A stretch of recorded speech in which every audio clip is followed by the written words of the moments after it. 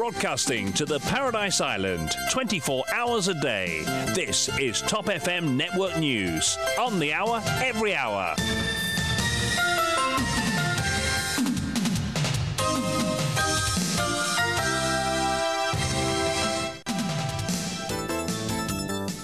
Le journal de 8h vous est présenté par Vishwani. Bonjour. Rebonjour Kian. Au sommaire de cette édition au Kenya, la SBM conteste l'avis légal publié par Fraser Bank dans la presse kenyane. Sattar Haji Abdullah aurait dû trouver une solution quand il a pris ses fonctions en 2020, s'insurge Bissoun Mungrou. Des profits de 594 millions de roupies pour 2021, chiffre annoncé aux actionnaires de Mauritius Telecom lors de l'Assemblée générale aujourd'hui. Échec du rallye de la cime, nous n'allons pas baisser les bras, c'est le gouvernement qui devra baisser les prix des carburants, insiste Giant Chillum. La semaine dernière particulièrement meurtrière sur nos routes, 5 morts en 6 jours. Examen du SI, mon fils a été mentalement mis sous pression par les surveillants avant les épreuves, s'insurge un père. Une récession mondiale, c'est ce que prédit la chef de l'OMC.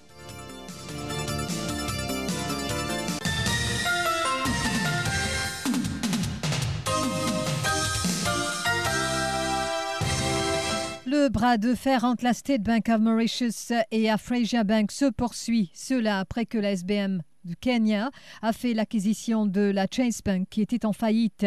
En effet, la Haute Cour de Kenya a statué que la SBM est responsable de toutes les dettes de la Chase Bank. Ainsi, elle devra rembourser la somme d'environ 680 millions de roupies à la banque Fraser. Ce qui explique l'avis légal publié dans la presse kenyane par Fraser. Elle donne à la SBM jusqu'au 10 octobre pour rembourser cette somme. Mais la SBM conteste cet avis légal. Elle rappelle qu'elle a fait appel de la décision de la Haute Cour du Kenya, ce qui fait que le jugement de la Haute Cour kenyane ne peut être appliqué en attendant que l'appel soit tranché. Et pendant ce temps, Bissoun Mungrou insiste. Sattar Haji Abdullah aurait dû trouver une solution quand il a pris ses fonctions en 2020, dit-il. Et je vous rappelle que cette acquisition a été faite alors que c'est Ki Chong-li qui était à la tête de la SBM Holdings. Mais Bissoun Mungrou insiste qu'il faut destituer l'actuel président de la SBM Holdings, Sattar Haji Abdullah. Pour lui, ce dernier aurait dû prendre les mesures nécessaires quand il a été nommé en 2020 au nom de la bonne gouvernance, dit-il. Il y a plusieurs raisons pour l'émotion de destitution. Quand il était côté Black 2018, dynastie. Son prédécesseur, une famille. Il a fait God knows. L'île venu en 2020. Dans le cas contenant l'intérêt State Bank en jeu, il n'a pas fait rien, il dormi. L'intérêt peut continuer de payer, peut continuer d'aller, peut continuer de monter. Aujourd'hui, il peut payer avec l'intérêt. Combien l'intérêt dans depuis 2020-2020? Mais si tu peux négocier avec State Bank, il prend la mer à boire, qui peut vous autres négocier. L'homme de loi ici, l'homme de loi là-bas négocier. Et avec un arrêtement, il donne le verdict que la Cour suprême nous donne. Nous faisons contester. Ou doit. Vous regardez dans son récit, il est dans son dépôt. La Cour nous donne avec l'intérêt. C'est vrai pour négocier, non? On a 50 de comités, tout comité 4-5 Djimoun, on a Good Governance Committee, on a Legal Advisor, peut-être 3 millions. 594 millions de roupies de profit pour 2021, c'est le chiffre qui sera annoncé aux actionnaires de Mauritius Telecom lors de l'Assemblée générale ce mercredi. Il s'agit de la première Assemblée générale de l'organisme depuis le départ de Sherry Singh. Tout semble donc indiquer que la séance pourrait être bien houleuse. Par ailleurs, nous apprenons aussi que la direction de Mauritius Telecom travaille en ce moment même sur la restructuration de plusieurs départements ainsi que la redistribution de certains postes clés. Téléphonie mobile, la marque Honor fait son entrée à Maurice. Le lancement a été effectué hier à Balaclava. Dans un premier temps, ce sont les portables X7, X8 et Magic 4 Pro qui seront mis sur le marché à partir du 30 septembre. Honor est une marque d'origine chinoise qui prend de plus en plus de l'ampleur sur le plan mondial. D'ailleurs, avec son implantation à Maurice, la firme souhaite acquérir au moins 10% du marché de téléphonie mobile d'ici l'année prochaine. Et si cette année, elle compte lancer uniquement des portables et des smartwatches à Maurice, l'année prochaine, une panoplie de produits technologiques seront mis sur le marché mauricien à un prix très compétitif. Nous allons y revenir au cours de notre prochaine édition. L'essence, 74 roupies 10, le diesel, 54 roupies 55. Les consommateurs n'en peuvent plus. et sont à bout de souffle avec la décision de ne pas annoncer une baisse des prix des carburants suite à la dernière réunion du Petroleum Pricing Committee. La déception et la colère du public étaient palpables. Pourtant, le rallye de protestation de la CIM tenu samedi dernier pour justement dénoncer les prix élevés des carburants n'a attiré au final que 25 personnes au grand maximum, ce qui constitue donc un échec. Au cours de notre Zoom extra hier, Giant Chillum, porte-parole de l'Association des consommateurs de l'île Maurice, s'est dit déçu. Mais il affirme que cela ne le décourage pas. Il peine aussi à expliquer la faible affluence et avance qu'il avait pourtant obtenu la garantie d'un président d'une association de chauffeurs de taxi de leur présence. Mais au final, regrette Giant Chillum, même le président en question n'était pas présent.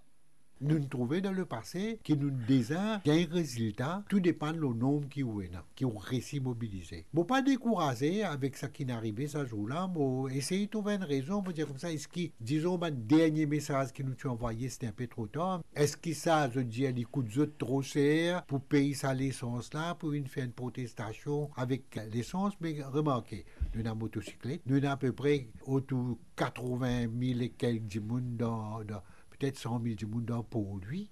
Et nous avons en termes de monde qui est capable de rouler l'auto, véhicule, motocyclette, qui a 40 000 facilement. Est-ce qu'il n'est pas capable de gagner même le 40 000, 1% fait ou 400? On va dire 10%, 1%. Il fait 400. Est-ce que 1% du monde n'est pas capable de bouger ça jour-là pour venir, pour supporter? Moi, si quelqu'un monde là, on connaît Maurice Rosemois, alors je vais pour venir. Nous avons président de l'Union Taxi, l'Indien, oui, il doit payer et tout, mais finalement, lui-même, il ne va pas venir, pas trouver.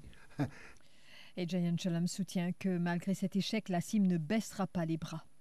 Nous n'avons pas baissé les bras. Je vous dis que nous n'avons pas baissé les bras. Et nous persuadés que ça qui est arrivé, ça, nombre de gens qui nous ont gagné samedi dernier là, les points de rapport. Des gens vraiment dans le pays, je peux vraiment, excuse-moi pour mettre comme ça, je peux aider. Je vraiment n'a pas du tout content avec ça qui peut arriver. Et je suis d'accord que ça a pris l'essence. Combien de gens gagné qui peut faire l'essence? Comment capable de payer ça, ça prix là? Je vraiment n'a pas content. Et je suis persuadé qu'il nous peut gagner. Et il y a un moment qu'il nous peut gagner la manière que les gens peuvent venir. Au-delà de même frayère qui se peut instaurer parmi un certain nombre de gens. Nous pouvons réussir à gagner le nombre et nous pouvons réussir à faire changer ça fait que le gouvernement avec sa prix qui peut payer là pour réduire les pour payer moins. Médecins spécialistes 24/7 dans les hôpitaux, la Fédération des syndicats des services civils accentue la pression. Les représentants de cette fédération seront donc devant l'Employment Relations Tribunal ce mercredi. L'objectif est de rapporter à l'instance les retombées des discussions entre la Fédération et le ministère de la Santé.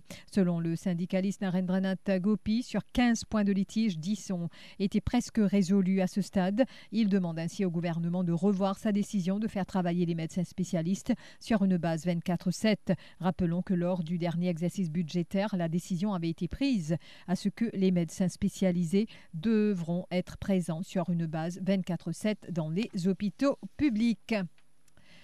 Financement du projet d'agrandissement de la piste de l'aéroport de Plaine Corail. Le gouvernement régional veut concrétiser au plus vite le projet. Le chef commissaire Johnson Rousty a eu hier une première réunion de travail avec une délégation d'experts de la Banque mondiale. Le gouvernement régional, avec le soutien du gouvernement central, veut convaincre la Banque mondiale de financer ce projet qui date de 10 ans. Johnson Rousty, sur sa page Facebook, a déploré hier la lenteur de l'ancienne équipe dirigeante de l'île qui, dit-il, n'a pas fait suffisamment d'efforts pour l'aboutissement de ce projet. Rappelons que l'Agence française de développement était intéressée à apporter un soutien financier à l'agrandissement de la piste d'atterrissage de Plaine Corail. Et c'est au cours d'une visite du Premier ministre dans l'île que Pravin Jagnnath a donc annoncé le retrait de l'AFD de ce projet. Économie toujours. Le repo rate pourrait être revu à la hausse ce mercredi. Le comité de politique monétaire va se réunir sous la présidence du gouverneur de la Banque de Maurice, Harveshti Ghulam. Le taux directeur qui est pour le moment 2,2%. Je vous rappelle qu'il avait été ramené à 1,8% en mars 2020. Ce n'est que le 15 décembre dernier qu'il est passé à 2%. Percutée par la voiture d'Adrien Duval, ma cliente marquée physiquement et mentalement, elle se déplace avec beaucoup de difficultés, soutient maître Roubina Djadou. John Bocus, le 21 septembre dernier à Ibène. Rappelons que la voiture de l'ancien député bleu a percuté violemment une Suzuki qui a fait plusieurs tonneaux. La conductrice a été blessée. Ce n'est qu'une semaine plus tard, c'est-à-dire hier, qu'elle a pu donner sa version des faits aux enquêteurs de la CID de Rosil. L'avocate de la victime, maître Roubina Djadou John Bocus, affirme que cet accident a marqué physiquement et moralement sa cliente. Elle parle d'une expérience traumatisante. Bon, la victime, Miss Jiwan, finit faire sa déposition la police suite à l'accident, mais elle n'est toujours pas en état de santé, ni physiquement, ni moralement, mentalement, pour cause avec qui que ce soit. Il donne son enquête, il donne son explication. Le fait est là, il est une victime d'un accident. Quand l'auto fin tape pas derrière avec lui et l'auto fin percuté, fin endommagé, il est blessé. Mais maintenant, il donne sa déposition et nous laisse la police faire l'enquête, laisse la justice suivre ce cours et nous attend nous guetter qui dénouement point là. Mais l'important c'est qu'il donne sa déposition aujourd'hui, il donne ce statement. La victime et il finit expliquer comment ça finit arrivé, dans quelles circonstances et qui traitement les fins suivent et ils continuent à suivre en termes de traitement médical et autres. Et nous attendons un rapport médical de ce ban médecin pour confirmer sur l'état exactement. Mais il y a beaucoup de difficultés, comment on trouver pour déplacer. Donc c'est pourquoi peut-être on laisse les choses comme c'est. Et la semaine dernière a été particulièrement meurtrière. 5 morts en 6 jours sur nos routes. Et depuis janvier, le nombre total de victimes s'élève à 75 selon la police. Pour la même période en 2021, le nombre de décès sur nos routes était de 81. Kamala Periana revient sur la semaine dernière. Le dimanche 18 septembre, un motocycliste de 27 ans perd la vie après que son 2 roues ait percuté une voiture en stationnement. L'accident est survenu à Camp-de-Masque. 2 jours plus tard, Mohamed Nazroul Piabux, 29 ans, et Abhinav Pitambor, 21 ans, périssent dans un accident à Union-du-Cré. Leur véhicule a terminé sa course contre un mur. Un 3e occupant, âgé de 20 ans, a été admis à l'hôpital. Aux petites heures jeudi, un motocycliste de 34 ans est décédé dans un accident à Belle-Rose. Sa motocyclette a percuté le trottoir. Dans la soirée, le vélo de Louis Roland Babé, 65 ans, était mortellement percuté par un tout-terrain à Vacois. Soulignons qu'un autre accident qui n'était pas mortel fait l'actualité depuis le mercredi 21 septembre. Elle implique la voiture de l'ancien député Adrien Duval, la conductrice de l'autre voiture impliquée qui a passé quelques jours en clinique, a donné sa version hier. Notons que les motocyclistes et leurs passagers représentent 44% des victimes, soit 33 victimes sur les 75. Les piétons arrivent en 2e position. Ils représentent 30%, soit 23 victimes sur 75. Arrêté, inculpé provisoirement et libéré sous caution hier, Yuvan Shankar n'aurait même pas complété ses études de droit selon la police. Je vous rappelle qu'il faisait partie du panel d'avocats représentant Akil Bissessar dans l'affaire de trafic de drogue alléguée. Mais la police a des raisons de penser que Yuvan Shankar n'est pas un homme de loi. Du moins, il n'a pas le droit de pratiquer. Il n'aurait même pas, selon les enquêteurs, complété ses études de droit et n'aurait pas non plus prêté serment devant la Cour suprême et n'a pas fait de pupillage. Yuvan Shankar a été interrogé mardi par les éléments du CCID avant d'être placé en état d'arrestation. Il a par la suite été présenté devant le tribunal de Port-Louis pour sa mise en inculpation provisoire. Il est accusé de s'être fait passer pour un avocat alors qu'il n'est pas qualifié pour le faire, cela sous la Law Practitioners Act. Examen du SI, un père qui explique que son fils a pris ses épreuves de SI la semaine dernière, cependant, a passé ses épreuves de SI la semaine dernière, cependant, hier, alors que l'enfant entrait en classe pour son prochain questionnaire, les surveillants ont fait sortir les élèves un par un de la classe pour leur demander s'ils avaient utilisé leur téléphone portable la semaine dernière pendant les épreuves. Les surveillants leur ont expliqué que des sanctions seront prises à leur encontre.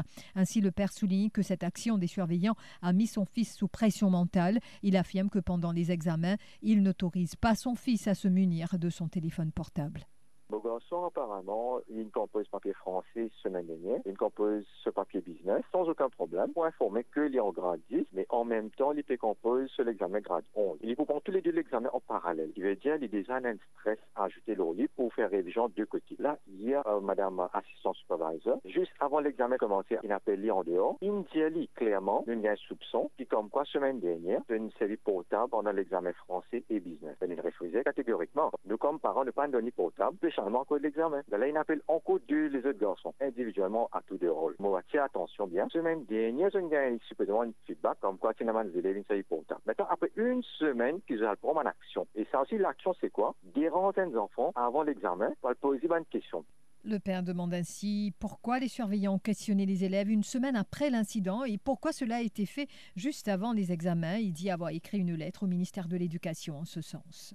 Réfléchir un petit peu, ces enfants-là, sur mental, c'est comment peut-être aller rentre dans la salle d'examen. Ça, pour moi, il y a un débalancement total. Psychologiquement, les enfants-là finissent affectés pour les capables de concentrer bien dans le papier. Là, il y a une vice de procédure quelque part. Qui peut-être, la dame, si pour attendre l'examen terminé, appelle les autres, si qui concernait, pose la question, il n'y a pas de problème. Après une semaine, qui va faire une découverte, qui comme quoi, tu n'as pas de une série portable. Mais il y a ça une semaine qu'ils ont fait surveillance, ça. Je ne pas de remarque, non, rien. En plus de ça, on va finir envoyer une lettre à la MES et même à l'école concernée pour qui, comment dire, ben, aussi, c'est la sonnette d'alarme. Capable trouve coupable dans cette affaire-là.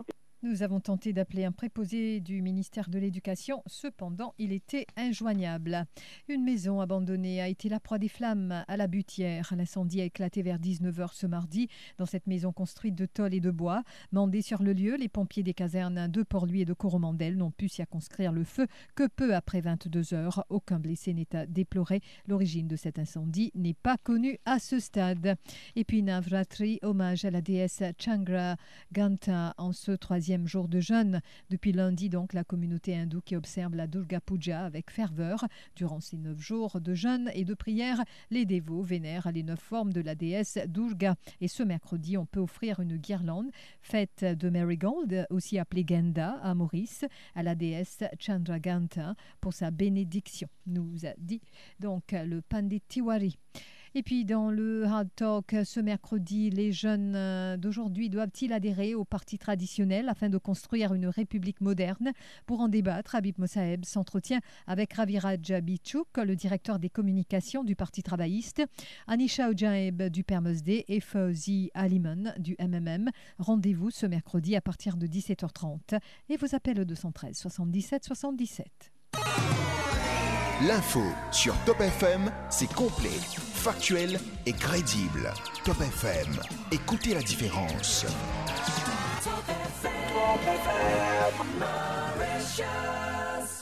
Broadcasting 24 hours a day. Top FM Network News. Économie mondiale, les prévisions de Ngozi Okonjo-Iweala, la directrice générale de l'OMS, ne sont guère optimistes pour les prochains mois. En effet, elle prédit une récession mondiale alors que le monde est en proie à des crises multiples, dit-elle, et pense à une récession mondiale. Elle pense aussi que c'est vers cela que nous nous dirigeons, mais en même temps, nous devons commencer à penser à la reprise. Nous devons établir la croissance, a assuré Ngozi Okonjo-Iweala à l'ouverture même du forum public annuel de l'Organisation mondiale du commerce à Genève. Hors service à cause de la guerre en Ukraine, les gazoducs Nord Stream reliant la Russie à l'Allemagne sous la mer Baltique ont été tous deux touchés par des fuites spectaculaires, précédées d'explosions sous-marines faisant penser à un sabotage.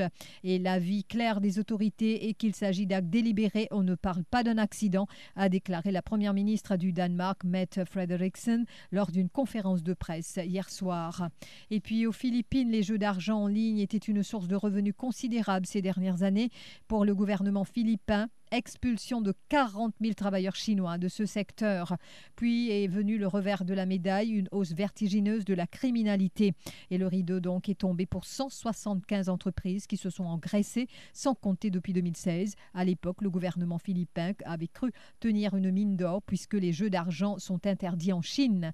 Donc, très vite, des centaines de milliers de travailleurs chinois ont débarqué aux Philippines. Ils seront plus de 300 000 en activité avant l'épidémie de Covid-19. Le principe était simple, il n'y a besoin que d'un local et d'une table de jeu, donc installée quelque part aux Philippines. Le rappel des titres. Au Kenya, la SBM conteste l'avis légal publié par Afrexia Bank dans la presse kenyane. Satan Haji Abdullah aurait dû trouver une solution quand il a pris ses fonctions en 2020, s'insurge Bissoun Mungrou.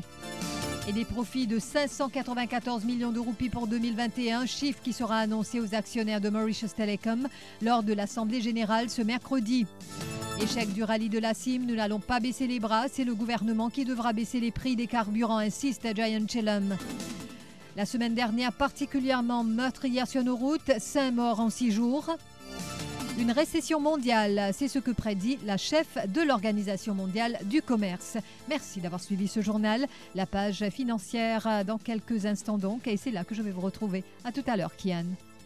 Merci Vishwani, à tout à l'heure.